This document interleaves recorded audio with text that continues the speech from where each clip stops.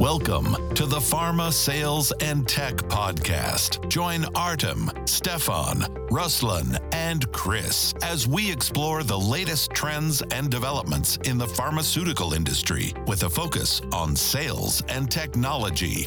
From cutting-edge innovations to practical tips and strategies, our expert guests will provide valuable insights to help you stay ahead of the game. Tune in to stay informed, inspired, and connected with the world of pharma sales. Hello, ladies and gentlemen, and here's me, Stefan from Platforce, and I have, an amazing guest today. His name is Rob Brochet. I'm really glad that we have him at the Pharma Sales and Tech Podcast. I think this is the case when Rob will do the best intro if he does it himself. Rob, can you intro us, like how amazing you are? Just tell all our listeners. Great. Thanks, Stefan. It's nice to get an introduction like that one. So I'm Rob Brochet. My current role is General Manager for Middle East and Africa with Ethypharm. We're a French-based company selling hospital, critical care, and CNS products in Europe and globally. I've been in the industry now for quite some time, as a consultant directly for the last 22, 23 years, working in Canada, Europe, and the Middle East, Africa for about the last 10. So really enjoying, the career in that respect and, launching new campaigns and initiatives across my region. Awesome. Okay, I think we'll enjoy this talk a lot because you've worked in different markets. So we've just been discussing, for our listeners, we've just been discussing with Rob about the offline and offline ways how you can reach out to customers. Let's say I was saying about my experience with Platforce that a lot of our customers, they're not really online. So they're sort of lurkers on LinkedIn. You can't really see them commenting or engaging with our posts on LinkedIn or any of that. And they're located in, places where, well, there is internet, but they're not using it. So I was wondering, how do you maybe you have some examples of successful sales strategies that are considered to be old fashioned maybe, but they work wonders for you? Great. Yeah. So in my region, usually it's best, as in many places, to have a mix. And of course, the mix varies. In a region like Middle East and Africa, we have some of the richest markets in the world, highly networked, very tech savvy, experimenting with new ways of using technology in our industry, all the way down to, areas where there's a much more of a struggle around providing basic healthcare. So it's quite diverse. One campaign I'm particularly proud of was an opportunity we did here in UAE where we had a really nice mix of traditional and, say, non-traditional digital tactics. In one role I had, we had a couple OTC brands. They were languishing when I first joined the company. They're on the bottom shelf in the pharmacies here. And we took a good old-fashioned AVR approach, availability, visibility, recommendation in the pharmacy. So we did things like engage the accounts with a new trade field force team. We went in there with different education around our products and our therapeutic areas to gain that type of recommendation. We gathered some insights with customers and upped our game around visibility in the pharmacy. So all of those put together resulted in significant boost in share. And then, of course, this was going on during COVID. And we all know that COVID, the use of different digital channels intensified. What we did that was a little bit new, that was mixing in with those tried and true AVR tactics, was to, use the platforms that were already in place here with pharmacy chains. So we put our own website up, and as well, we linked with them on their own marketplace website. So when you search for our product, our category, we would come up and it would let the consumers buy right away. So we had links off our website into theirs. And on theirs, it was almost like, working with them to optimize our positioning and on their online store. So it was a really nice campaign. We uplifted these brands significantly and were really able to increase our market share and ultimately started leading the market in those categories. So a nice mix of tried and true plus new. Nice. Awesome. What about some offline? So obviously during COVID, you couldn't sort of do any offline meetings. How about any offline meetings or engagements? What do you guys do to achieve success? Maybe lunch and learn series or anything like that? Yeah, so we do a lot of exactly as you're trying to, doctor group meetings, AV meetings where we're talking about our products, speaker meetings. We've evolved away from some of those just because you can reach more customers more effectively with, I guess it's now a tried and true tactic, of course, with webinars and virtual meetings and these types of things. A couple of times we've partnered with some different agencies to help broadcast those further. And then, of course, the next step would be to use that content even further in direct meetings on reps' iPads, on our doctor portal sites, etc. So we still have a long way to go on those ones, at least in the places where I've worked, but lots of nice opportunities there to maximize that content, that education to ultimately help our customers. Yeah, because something that we were struggling with is that although you have a very nice webinar, it's very hard for the web to get like real attendance because people are sort of tired of online. So you really need like this hybrid approach where where you have maybe some evenings or like dinners with potential clients and partners, and you have also like like online events as well, maybe like some hybrid events which would work. I've seen something like that. They've organized recently a conference where they had.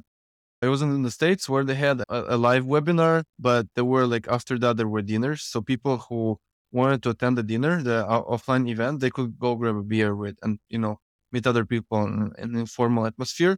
It was organized in several cities in the US. So it was very, very like sort of flexible, community based. It worked very well for them.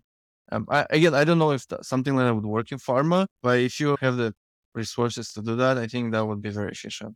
Yeah, it's a great idea. And it does work, at least in my region anyway. I can speak about that, where, you can beam in almost a leading expert to deliver the education. But the way it works the best is, as you're saying, if you almost create a local pod hosted by a local expert or a local key opinion leader who can lead a discussion afterwards and interact with the speaker remotely. So it's a great way to have somebody give a talk, somebody provide high quality education that, may not be as easily accessible in that local market, but then use it locally and have that face-to-face interaction for discussions, for questions, for follow-up to really Mhm. make a difference. Because I think we've all had the feeling of, being at home, being isolated, sitting in your room, many distractions, it's okay. You reach people. It gives you a tick when you're counting key performance indicators, who attended, how many attended. But, whether you're really making an impact or not, you need that sort of face-to-face interaction to discuss, embed, learn, question, etc. And that's where you can really make a difference. Okay, I got a question. So how do you, since we have, sort of like sales and marketing are developing quite fast, how do you keep in, how do you stay updated in the field with technology advancements or techniques? How do you sort of stay top of mind? Yeah. Most important thing for me is being out there with the customer. So it all starts with the customer in mind. It's a bit cliche, but in fact, it's true. So in my own case, over the course of the last few months, one of our key strategies is opening up Africa, for example. And so I've been in Africa a number of times, in Nairobi, Tanzania, Angola, South Africa, not only seeing the customers, our distributor partners, healthcare professionals, but going out in the various institutions to see what it's really like to use our product. That's part one, is understanding the customer. Part two is then knowing what to do about it. So bringing those insights back, working them internally to see what needs we can meet, and then being on top of things. So what I like to do on a personal basis is two things. One, usually late in the day, early evening, I get a lot of requests on LinkedIn from different suppliers to show their platforms, to show their offerings. So usually late, I like to meet with a few every week, one or two every week, to understand what the latest offerings are, what they're able to, provide us that can maybe help with our problems. And then Mhm. two is, again, it's a little bit like we discussed, the face to face. So I have a nice group of colleagues here in UAE that I've worked with for a while. We get together on a regular basis, as well as internally. So this week coming up, I'm going to be traveling with my internal team that I'm a part of. It's a great opportunity to understand what's going on in other markets. For me, it's really the key thing is to be fresh, as you're alluding to. Don't keep trying to do the same old, because again, a little cliche, but what worked last year may not work this year. And you need to be fresh and on top of things. So that's really the way to do it. Customers plus, being in touch with others outside your usual circle. That's very important that you mentioned customers. So, I think in Canada, North America, Europe, we think that, everyone's digital, everyone's on LinkedIn, everyone has an email address, so you might find them digitally. But when pharma companies try to expand into, let's say, Africa, Asia, maybe APAC, LATAM, it's not always the case. People there is a sort of a different flow. There is a different way how people interact, and you always have to go after the customer, not after, you're not a one trick dog, right? Which knows just how to jump and that's it and catch the ball. So you got to catch the ball in the way the customers are used to, right? So what I'm seeing is like, let's say in Africa, people try to trust you more if you meet them like personally, one-on-one, person to person, which is sort of like the go-to strategy. So I was wondering, what's your strategy, or like what's your mindset when it comes to opening new markets? For example, you have to open Africa. So what do you do? Could you explain your thinking process, or how do you go about it? Yeah. So first, as you're alluding to, there's a lot of the face-to-face interaction, but I would say at first it's more like looking at our portfolio and understanding how our portfolio potentially fits into that market. So what do we have, and what's the market size? How can we, which products are worth bringing given the thresholds of investment that are required? What's the potential? Then Mhm. the next question is, okay, so if there's potential there, it meets our criteria. What resources do I need to make that happen? And then that's where you can start diving in locally. That's where you're starting to need some local insights to first verify, yes, there is potential. And yes, you can go capture it in different ways. So at that point, that's when you need to be on the ground. That's why we have a team in many of these countries. And usually it starts in two ways. One, at least in my business, we're a distribution model business. So we go in and meet with this potential distributors and ask them to help us understand the market, to size it. And if we have reps on the ground, we get them to go meet some KOLs and go to some key institutions where our products may fit, just to understand what the lay of the land is in those sorts of places. Ultimately, the launch does require work around being in the marketplace. So what do I mean by that? For example, in Africa this year, we've hired 6 new representatives to really dive into some new countries and launch our products there. And as you're saying, it's important that you have a face. People want to see face from the company, not just from the distributor, not just an impersonal call or a video call. They need to see somebody and have a personal relationship. So that's really our sequence, size the market, gain the customer insights, put the investment against it, of course, get the needed approvals and those sorts of things, but ultimately have somebody on the ground to engage those customers. Mhm. Makes sense. So how do you work with key opinion leaders, for example? They have like a workaround? Yeah, I would say the main way we work with them is, of course, on an advisory board basis where it's critical to gain those types of insights, and then partner with them on various educational initiatives that can help their practice in those therapeutic areas where we have offerings that can make a difference. So those are the key pieces in terms of what we offer. It depends. I mean, my preference is to usually work with them on more standalone meetings where we can work together in building the agenda and delivering it to, to those doctors who can benefit the most from the education. And then again, digital channels as well as face to face, a nice combo hybrid meeting, a great way to go. Gotcha. Okay. So I guess you're facing a lot of challenges in the sales process, and like how in your way of expanding your business, right? In specifically in maybe like Africa, for example, or Asia. Can you name a few of those challenges and how you overcame them? Yeah. So, one of the biggest challenges we have is, I was mentioning we need to size the market. Even once we're in the market, you need to forecast the market. And the great thing about my region is there's a tremendous amount of unmet medical need. There's a tremendous amount of opportunity. The region is hugely diverse and can be quite volatile. And usually where, you have diversity, you have the ups and downs of the marketplace, that means opportunities, but it also means you need to live with those ups and downs and you need to manage those going forward. So it's not Mhm. always easy to manage those types of things, budget for them, forecast for them, even on a short-term basis. Mhm. So one example in my region this last year was that, we were looking to expand our portfolio significantly in Sudan, for example, but Mhm. unfortunately, Okay. civil strife there and we're not able to sell there. We want to help the patients and physicians if it is possible to resume. But for now, of course, it's not. That means we need to be very agile. We need to have those insights in other markets so that when those opportunities come, we can act quickly. But it's not always easy because, of course, there's product lead times. It takes 4 to 6 months to produce products oftentimes and get them to market. So I would say one of the most significant challenges we have is understanding the volatility and being very agile on both ends to manage that type of atmosphere. The good part is it's quite exciting. As I Mm. mentioned at the beginning, I started my career in Canada and I worked a little bit in Europe. what makes Africa, Middle East exciting is that no day is different, quite literally. And it's really not as linear or as, straightforward. So it gives you that opportunity to be agile, move quickly, and take advantage of opportunities where you can make a difference. So you touched the fact of like an important point about like taking decisions. So how do you use data analytics to like inform and improve your like decision making or your sales efforts? Yeah. I would say, so my current role, we're building our analytics capacity and our data capacity in it. But in previous roles, we've made very good use of it. I would say for me, a lot of basics, right? Our field force effectiveness basics, reach, frequency, call rate, CLM basics to see if, the campaigns are being delivered as you design them, which visuals and slides are working, which aren't working. And then, of course, sales data. And I think in my region, this is probably the key point for me. I always look at the in-market sales, to-market sales, and in-market inventory. This really tells you the story, in my view. That's your first to see how the inventory is doing. And then you dive in from there. So if you're doing well, why are you doing well? Which accounts?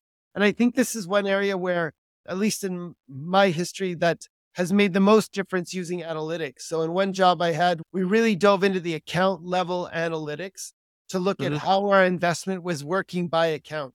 And we found that, in some accounts, we were investing more and getting less. We found in some accounts, certain products were growing, but in others not growing. We found with some distributors, the same account growing rapidly, other distributors not growing. And what this did was it really gave us tremendous insights as to how to best target our investment account by account and drive the sales going forward. So the compare and contrast almost by product, by offering, by investment type really made a difference in terms of how we were covering the market and which products we could really see the growth potential and then go capture. So I would say, this was a very key project that helped us segment the market better, direct our investment, and really drive new growth. So highly recommend this sort of gross to net analysis account by account. So you get, how do you like, again, while you're using this data, you're, facing people who you're facing a lot of like sales force. Like, how do you make sure that your sales force is trained and like onboarded?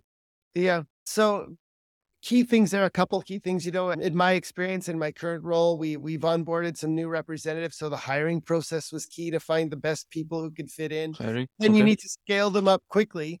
This is where we had a launch meeting with all of them. In Africa, we did a bunch of face-to-face training. There's pre-work, face-to-face training to bring everyone up to speed. The typical, therapeutic area training, using the different platforms, sales training and communication techniques. And then we also tried to integrate them from a cultural perspective to show the norms and expectations that we have within the organization with various insights training about themselves, about the other team members. And then the last part is we're building Africa. So some of the new team members, for example, are on their own in vast countries. So what we tried to do was almost give them a partner to be out in the field with, to make sure that there was somebody to lean on, somebody that would visit them regularly, and both ways. So they would go out and say Kenya, but then go back to Zimbabwe and vice versa, so that there's a lot of ongoing support for each other going forward. These would be the main techniques. They're quite tried and true, but I think that they'll prove themselves to be equally efficacious in the current situation in which we're dealing in my current role. Gotcha. So I was wondering, so if like your customers, let's say doctors, maybe they don't know about your product, you have to do a lot of education, right? So how do you go about like educating customers? Like what amount of time do you spend on like educating or actual selling, or you guys you mostly position yourself as like consultants and not pharma? Like what was the way around it? Yeah, I would say we mainly position ourselves as consultants around our products and our product portfolio. Because our products are older, established medicines, we talk a lot about the company's product offering. So what are you getting from getting this product from us? And how can we support you going forward? So this is one area where we're evolving our communications to better communicate our story, what we're offering, and to help the physicians within their practice in those, therapeutic areas where we operate. Okay. So I got a question for you as a manager. Like, how do you prioritize and stay on top of like sales pipeline and basically on top of your staff? Like, do you have a secret you want to maybe tell us? A secret.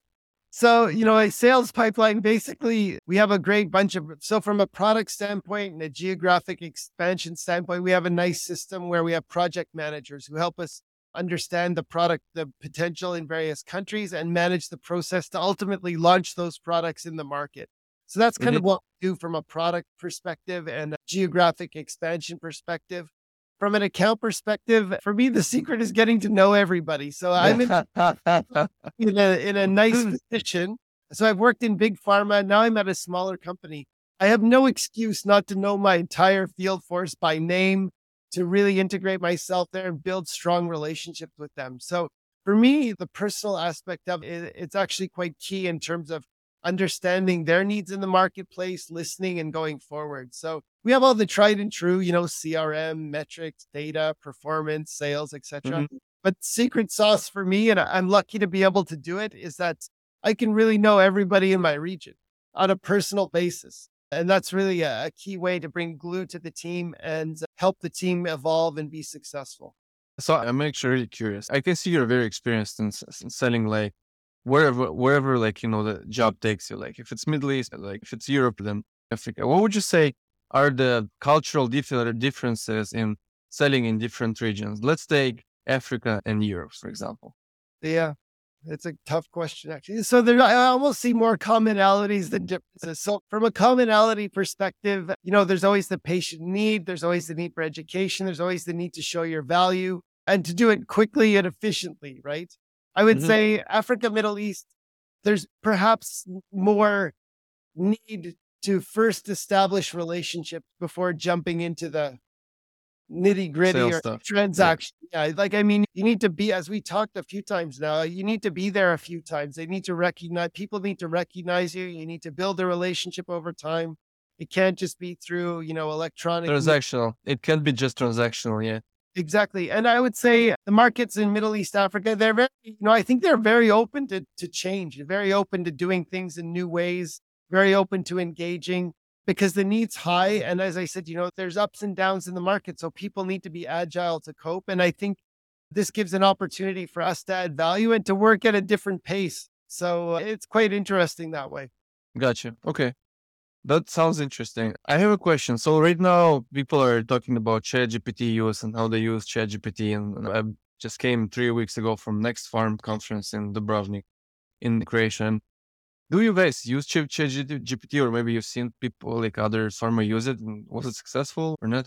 Yeah, unfortunately, I can't really provide you with a lot of insights on that one. I mean, from my perspective, it's an area to be investigated to see how we can apply it to our business and our customers going forward. It clearly has huge potential for not only pharma sales and marketing, but pretty much all endeavors. So it's something, maybe if I come on your show next time, I'll have some more insights for you to share on that one. I'll tell you like a case that I have known that I've read somewhere in the news that someone for working for Samsung has fed ChatGPT with some confidential information, not of course not on purpose, and now the whole world knows about the Samsung's trade secrets, and which cannot this concerns I guess a lot of the pharma people, like everyone who is in a corporation. It concerns everyone because you obviously have things that you don't want others to know, and you're using ChatGPT or AI tools to sort of like help you, but at the same time, the knowledge that you gain is a part of everyone has it now, so it's sort of inconvenient. So I'm wondering what sort of regulation are these AI tools going to have? Anyway, cool. Okay, Robert, it was great. I don't have any more questions for you actually because I would rather make another episode and ask you about other Uh, things, but just that because this episode was so pumped up with insights that I'd like to have it short, like better shorter than longer, because then people can be like bam bam bam bam bam. So I have my own last question for you. sure. So if you had to give an advice or two advices to pharma companies who are expanding into different markets, let's say Africa and Middle East, what would the advice sound like? What would the advice sound like? The advice would sound like do your homework and get out of your office. So do your homework and don't think you can do it without getting on a plane and actually being with the customers, being in the marketplace and understanding. So I always tell my team the best idea, I'll never get a great idea sitting at my desk in Dubai. It'll always come out in the field working with our team and with the customers. So get out of your office. That's my words of advice. Correct. Because for example, with our CRM, we started selling it like sort of online, and then we figured out this is no way to work. You gotta go and meet customers. So now we're sort of the guys are like, okay, so we're going to Asia. We're gonna be in the Philippines for this amount of time. We're gonna be in Africa this amount of time. I'm like, yeah, this is the way to go. You gotta do road shows. You gotta meet people. It's it's the only way how you can build trust. Not sitting in an office, obviously. Yeah, totally agree. Last week we were in Nairobi. We had so many good meetings on the Friday. It was just one back to back to back to back. And I think some people may dread the travel, but when you have a day like that, honestly, it's very energizing and gives you so many ways to help going back. How can you grow the business while helping your customers? It really makes a huge difference, not only to them, but to you. It shows them you're serious and you'll beat your competition every time hustling like that and understanding what's really going on. Yeah, correct. Because as they say, when you're number two, you try harder. Okay, so so like if at least for us, I think for every second or third player or fourth player in the market, if you guys listen to us, if you guys are competing for markets, you gotta go and meet your customer. There is no excuse to that. No. You will have way more insights which you won't find on Zoom Info or any on the internet or anywhere written. But talking to customers, you'll hear something that will help you move your business forward. Yeah, definitely. And just a comment on that, it even helps you inside the company. So inside companies, you need to be the voice of the customer inside your company. Your credibility is much higher when you've had the actual meetings, the customers, you've been on the ground, you see how they work, you've seen their challenges. It makes a huge difference because, sometimes the company itself can be a barrier to growth, changing systems, changing offerings, undertaking new processes. But when you can come back with the customer insights and you're credible and you're a strong advocate, that's when you can make a big difference and move faster than your competitors. So, I think internally and externally, it just makes a giant difference when you're out there with the customer. Awesome. That's very sound advice. Thank you, Rob, for this episode. Hopefully to see you like in half a year or a year time. We can talk more about ChatGPT as you promised. Yeah. I wish you all the good luck in setting. Yeah, thanks a lot, Stefan. Really happy to be on the show and best of luck with everything. Oh, the pleasure is mine. Listen. Thank you. Thanks.